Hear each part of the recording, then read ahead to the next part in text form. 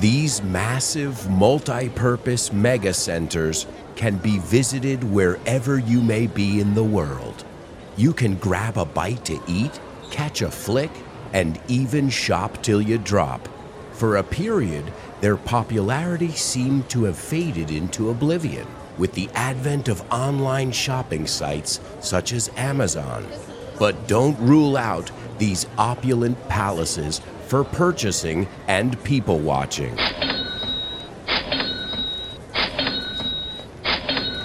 We'll demystify malls on this week's episode of FYI. Welcome to For Your Info. En inglés. You got it.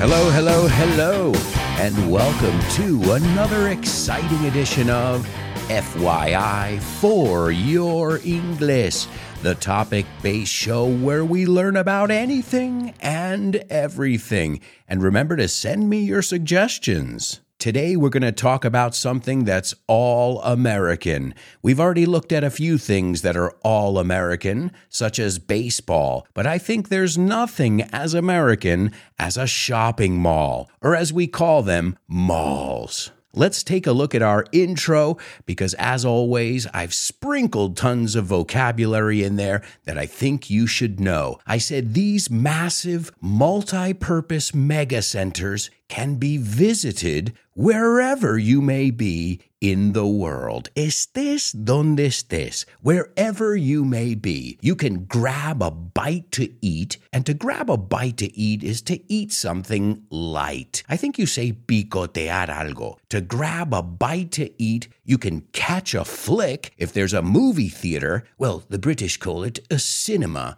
We call it a movie theater.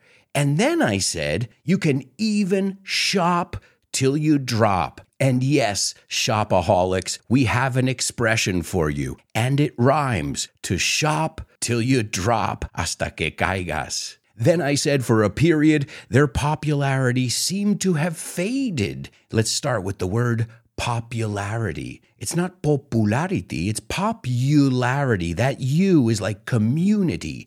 Popularity. And it seemed to have faded. And to fade is to lose color if we're talking about a shirt, or to lose strength if we're talking about a movement or a trend such as malls. And what is oblivion? El olvido. So if something fades into oblivion, pasa al olvido, I think you say in Spanish. Well, that was because of the advent of online shopping sites. And the advent is the birth of. I'm sure you guys know it from the Advent calendar. Well, it's a very fancy word. With the advent, the birth of online shopping sites such as Amazon. Yeah, I know you say Amazon. We say Amazon. But then I said, don't rule out, to discard, to rule out these opulent palaces, palacios, for purchasing, comprar cosas. Usually when we say a purchase, it means that it's something that is a little bit more expensive. I purchased a car. I purchased a house. I bought a new shirt. And then one of my favorite pastimes, people watching. And this is sitting there having a coffee with a friend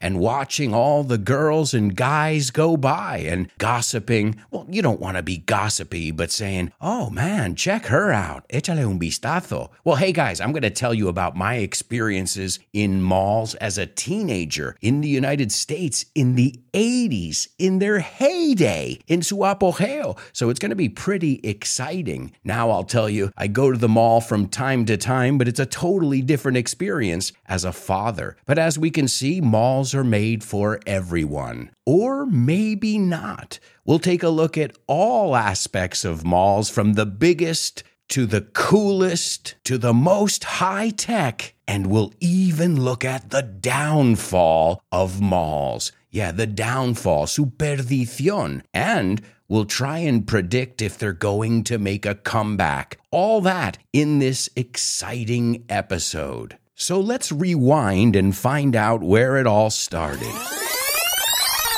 It all started in Minnesota, a mall called the Southdale Mall, and this was in the year 1952. A visionary architect, a guy named Victor Gruen, was commissioned to design a shopping center in Edina, Minnesota. This was, again, 1952. And this guy was originally from Vienna, so he looked to his home city of Vienna for inspiration. And this was America's first example of a large-scale indoor mall. Because, like with anything, there are always predecessors. So if you think about it, before this, there were shopping centers, but they were more like strip malls, like 2 or 3 shops together. Nothing like a mall like we know today. And there were also department stores, which are more like your Corte Inglés today. But we're going to see where they all meshed together.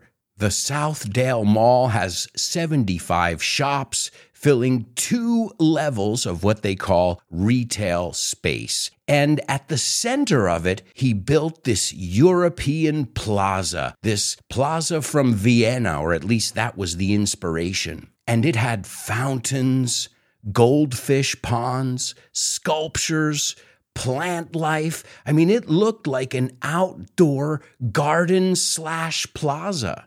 Yeah, I know we say the word square, but we also say the word plaza as well. So his original idea was not just to make it a place where you could go and spend money, where consumerism and capitalism is king. No, he wanted it to be like a town center where people could get together, purchase things they need to purchase, have a coffee, chat with friends, solve the world's energy crisis, all of these kind of things. So it wasn't just about shopping. It was about relaxing, socializing, and it was a kind of town center. And that model was used for many malls to follow in the United States.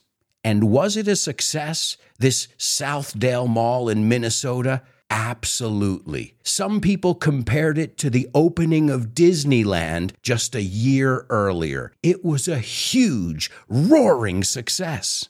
And as with everything, it had its detractors. Frank Lloyd Wright, the famous architect, said that he wasn't a big fan at all. In fact, let me quote what he said. His exact words were, "You've got a garden court that has all the evils of the village street and none of its charm. Who wants to sit in that desolate-looking spot?" Well, it seems like the whole rest of the world wanted to be in these malls. The people spoke, and they love it, regardless of Frank Lloyd Wright's opinion. And then the American mall boom began.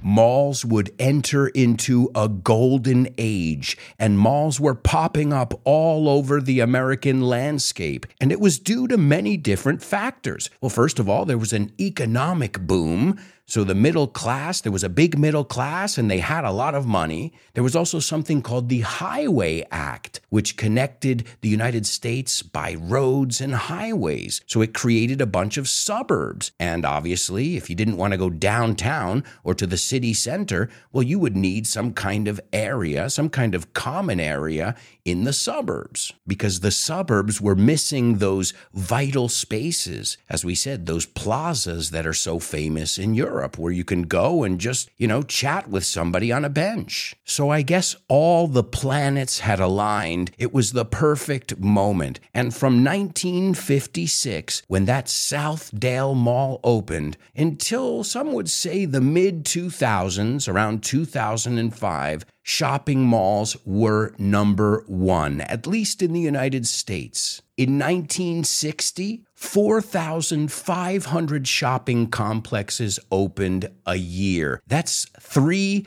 a day. In the 1980s, that number went down, but they were still opening around 1,000 malls a year in the United States. And thank God for that, because malls are a huge part of my childhood. I can't even begin to fathom my childhood without malls. For me, it was that place where I could go meet my friends and mingle and get some freedom, get away from my parents. No chaperones, I could be myself and discover who I was. And it wasn't only about shopping. Yeah, I would probably buy one CD or I would buy a t-shirt, but it was more about going there and being with your friends and the experience. And I'm not a big fan of malls nowadays, I've got to be honest with you, but I can't imagine my childhood without malls. And you can see it because it captured the zeitgeist of a whole generation. The movies Mallrats. I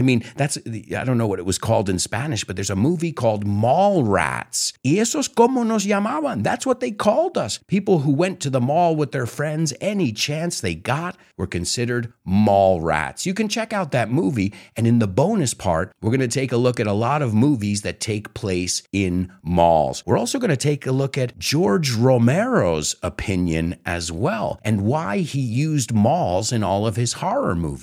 We'll also take a look at the resurgence, because now we're going to take a look at the boom and the downfall. But in the bonus part, we will take a look at the resurgence and the future of malls. I'm also going to recommend some books, some documentaries. Remember, if you guys are on Patreon, then I'm going to share these links. If you guys are not on Patreon, I don't know what you're waiting for. We're having tons of fun. We've got an amazing community, and you can join us for as little as €3 a month plus tax. That'll give you the bonus episode every week where we include a class part, a practical part. So today in the bonus part, we're not only going to take a look at all the other things I told you, but we're also going to take a look at key vocabulary and phrases you'll need if you're shopping. So if you're interested in more information, you can go to patreon.com/Alberto Alonso, and you can get access to bonus episodes. You can get PDF documents with all the vocabulary, weekly classes where we review each topic. And if you're one of our interstellar students, you can get a monthly private class with me where we can measure your progress. Again, more information at patreon.com/Alberto Alonso. You don't know what you're missing out on. In fact, I want to send a shout out to all my amazing patrons, especially my super duper students, Javier, Roberto, David, Jose Maria, Mila, Alex, and Patricio. And don't forget about my interstellar students, Carmen, Lina, Isa, Paco, and Edgar.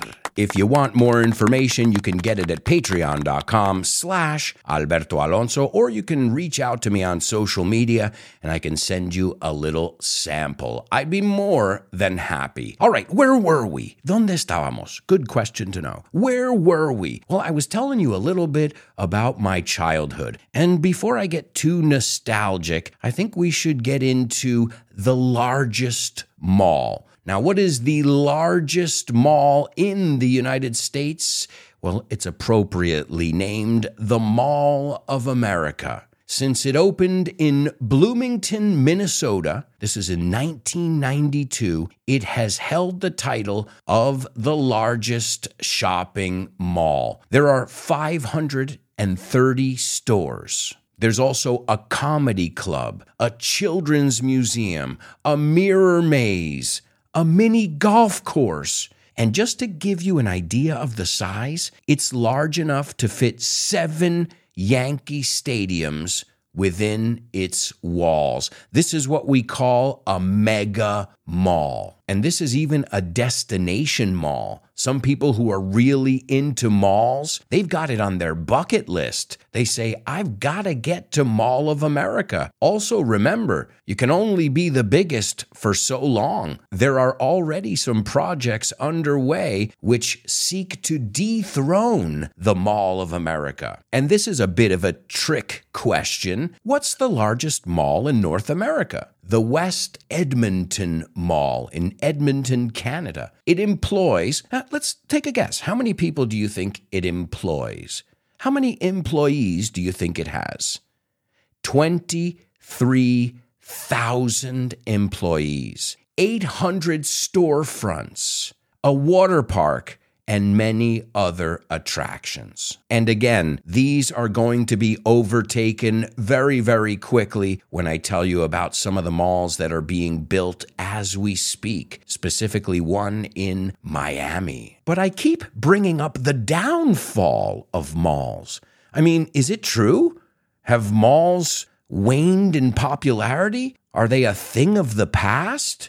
Is society not interested in shopping at malls anymore? Well, there's an article that I came across when I was researching this, and I've shared it on Patreon. It's called The Rise and Fall of the American Mall, and it's an article by Business Insider. It's very, very interesting, and it goes more in depth about the downfall. But as we said before, there were many, many factors. The same reason that malls got popular, all the factors we said before, well, there were many factors that made them get unpopular or led to their downfall as the 2000s went on. There's something in the United States now called dead malls.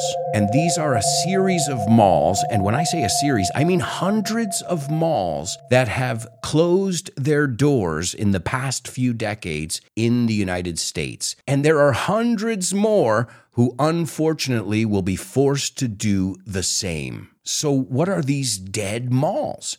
Well, they're abandoned malls. And there's one in Madrid, too. There's one I go to by Rio Madrid, which every time I go there, I don't see any stores. There's like a Foster's Hollywood and a bowling alley. I don't know if you guys know the one I'm talking about, Madrileños, but it's pretty eerie. You know, espeluznante. It's like, where is everybody? There's almost like a zombie-like vibe to it. And as I said in the bonus part, we're going to hear about George Romero, the father of zombies, how he compared malls to zombies. Or mall goers. A mall goer is un asistente al centro comercial. So a party goer, asistente a una fiesta. A festival goer, a church goer. I think you catch my drift. So thanks to Amazon, Walmart, and other online businesses, people stopped going to malls. And if you don't have customers, you're going to have to close your doors sooner or later. The good news is Americans are usually pretty creative, so a lot of these malls are being repurposed. They're reinventing them into different kinds of spaces, such as churches, indoor farms, apartment complexes, and there's a whole genre on YouTube about abandoned places, and there are tons of malls and shopping centers. They're wonderful if you consider yourself an urban explorer, but enter at your own risk. You can find out more information by checking out the website deadmalls.com. It's pretty crazy when you see these huge centers that were just, built with these grandiose ideas, and in the end, they're sitting there empty and withering away. Even the father of malls, we talked about him before, Victor Gruen from Vienna, he ended up denouncing malls by the end of his life. He said it was the exact opposite of what he wanted them to be. He saw these big concrete parking lots with these ugly structures that said nothing. He said they were missing a soul. They were built to be temporary. And they were built with one thing in mind, making a profit, which, as you remember, that wasn't his intention at first. It was to have it be a place where people could get together, a kind of town hall. And we all know that's not what they became. Some people say they're a symbol of everything that went wrong with the consumer society. And old Victor Gruen was deeply disturbed when he saw the state of malls and what they had become. He said that developers were constantly thinking about maximizing profits and cutting corners. He went on to call them, and I quote, gigantic shopping machines. And in a 1978 speech, he said, I refuse to pay alimony for those bastard developments. So he didn't even want to take credit for his invention of the mall. And alimony is the money you have to pay if you get divorced and you have kids. So he basically calls the mall his bastard son that he wished he had never invented. He disowns the mall. We're talking about the father of malls here. But if you look at his original intention, that's not what he had in mind. He had in mind a place where people could get together and they didn't have to spend tons of money. They could have a coffee, chat, and people watch. And for me, that's what malls have always been. And I think now, when I see my niece Candela, she's a teenager, a lot of times I see myself in her and her friends because, we'll say, hey, Candela, what are you doing this weekend? She goes, I'm just going to the mall with my friends, going to hang out. And a lot of times, what are you going to buy? I don't know. It's not about buying. So I think it's about us changing malls and saying, well, wait, we don't have to go there, spend 20 hours there, be frustrated because we can't park or remember where we parked, which is a whole nother story. But it's interesting to see young people finding the original meaning of the malls. Yeah, they may buy a little something when they go, but it's more about getting together with your friends and sharing and making new memories together. A place where you can express yourself. Let's hear from my niece, Candela. She's going to tell us why she likes malls. And this is just to show you guys that this is not a generational thing. It's not a nationality thing. Malls hold a special place in our heart. Let's hear from Candela. I love going to the mall because I think it's a great place to do a lot of things.